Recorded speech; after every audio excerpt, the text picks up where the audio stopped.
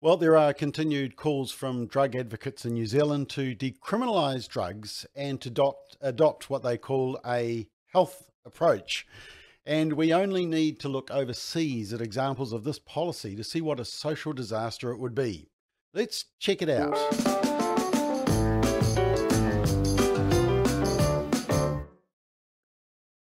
So let's go firstly to Scotland. And according to a report in February, it says that admissions to psychiatric hospitals amongst cannabis users have soared 74% since the drug was effectively decriminalised in Scotland 6 years ago.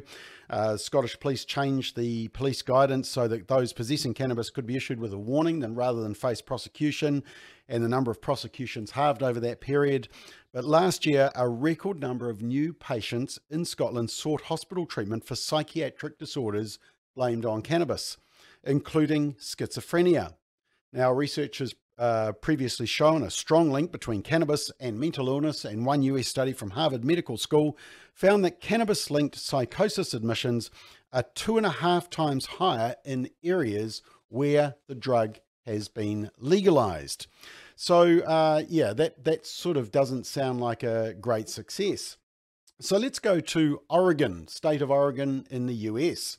And more than a year after Oregon became the first state in the nation to decriminalise drugs, officials are admitting the pioneering experiment has failed so far.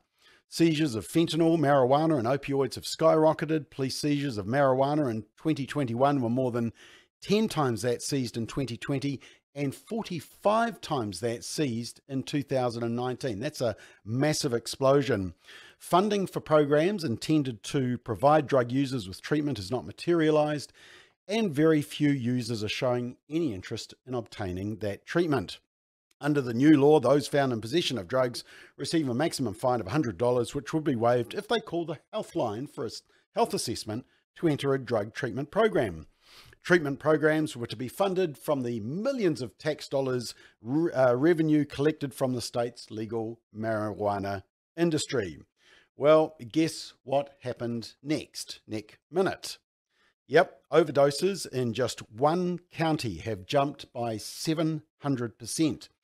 Of the 1,885 people who got tickets in the first year of the program, only 91 called the hotline, and of those who called, only a handful had any interest in getting treatment.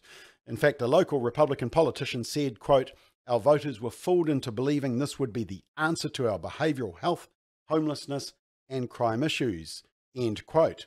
And a policy analyst at Cascade Policy Institute said this: "What's missing in this equation is any type of personal accountability. Many of those who need help won't seek it out. Drug courts were helpful in this regard because they pushed addicts into treatment, which reduced substance use and drug-involved crimes," which of course is exactly what we talk about. It's the coercion of the law forcing people into treatment. So let's also check out San Francisco, and published in the Atlantic last week, how San Francisco became a failed city. Nellie Bells loves her city of San Francisco, but in the last decade, multiple forces have turned her beloved city into something she can no longer abide or even live in. One of those forces is over a decade-long victory march of progressive drug policies. One such policy is a city-run centre for drug addicts. It's basically a safe place to shoot up. Progressive drug policies may bring in the tourists and small tax revenue at the start, but soon the tourists dry up and only the addicts remain. In this open-air drug centre, there is no service attempting to get these people into drug treatment, no real effort to get them off the drugs at all.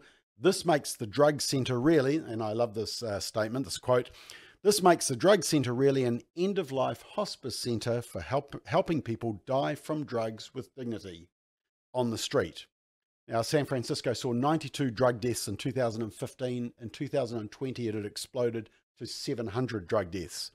San Francisco has enacted the policies that groups like Drug Policy Alliance and Marijuana Moment have been calling for the rest of the country to put in place. Legalise drug use, don't prosecute drug offenders, and don't arrest or put people through drug treatment. Well, you can add to that the New Zealand Drug Foundation, the Green Party, and a large contingent in the legacy New Zealand media. Interestingly, San Francisco voters sent shockwaves through the political world last week when they voted out a woke district attorney from office. Despite him being funded by far-left billionaire George Soros, voters were furious over, amongst other things, open drug use, persistent retail theft, and the skyrocketing number of certain crimes in San Francisco. Now, let's go to Thailand, and they've decided to decriminalise cannabis as well. Up to get high at the Highland Cafe. Some camped out overnight in Bangkok to ensure they'd get in early, as Thailand removed marijuana from its list of banned narcotics. I don't have to hide the fact that I use cannabis anymore. I don't have to worry about the officers who are always looking out for people using cannabis. I don't have to worry about corrupt cops who try to ask for a bribe. But while you can now grow and carry marijuana, lighting up just anywhere is still a no-no. The government says it's promoting cannabis for medicinal use only, warning that smoking in public could get you a 3-month jail sentence or a $780 fine. And the amount of tetrahydrocannabinol, or THC, the chemical that makes people high, will be limited in commercial products, such as these ganja gummies. One of the main discussions of Cabinet was about the way people should behave. People can consume and smoke both cannabis and hemp, but certain behavior has to be controlled. While the government doesn't want Thailand to be seen as a weed wonderland, the public health minister is planning to hand out 1 million marijuana seedlings to encourage growth in the industry. Authorities hope the trade will boost agriculture and tourism, which have been stunted by the pandemic.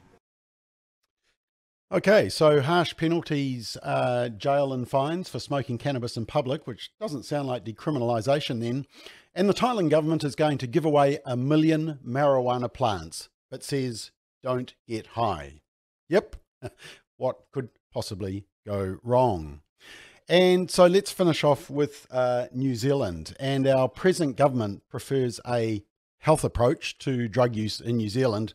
And yet this approach doesn't appear to be favoured by many drug users. In fact, the number of drug users engaging with the government's recommended health referral service is abysmally low. According to a recent New Zealand Herald report, the referral to the Alcohol Drug Helpline was set up following changes to the Misuse of Drugs Act in 2019, and it was hailed at the time as a turning point towards harm minimisation if someone's most serious offence was using or possessing illegal substances, drugs. The Ministry of Health reviewed the impact of the law change last year, and one of the key findings was the extremely low rate of engagement with the referral pathway. In the 22 months since the law change, and let me just show you this in figures, 8,586 people faced the possibility of a drug use charge as their most serious offence, so they qualified for the health referral.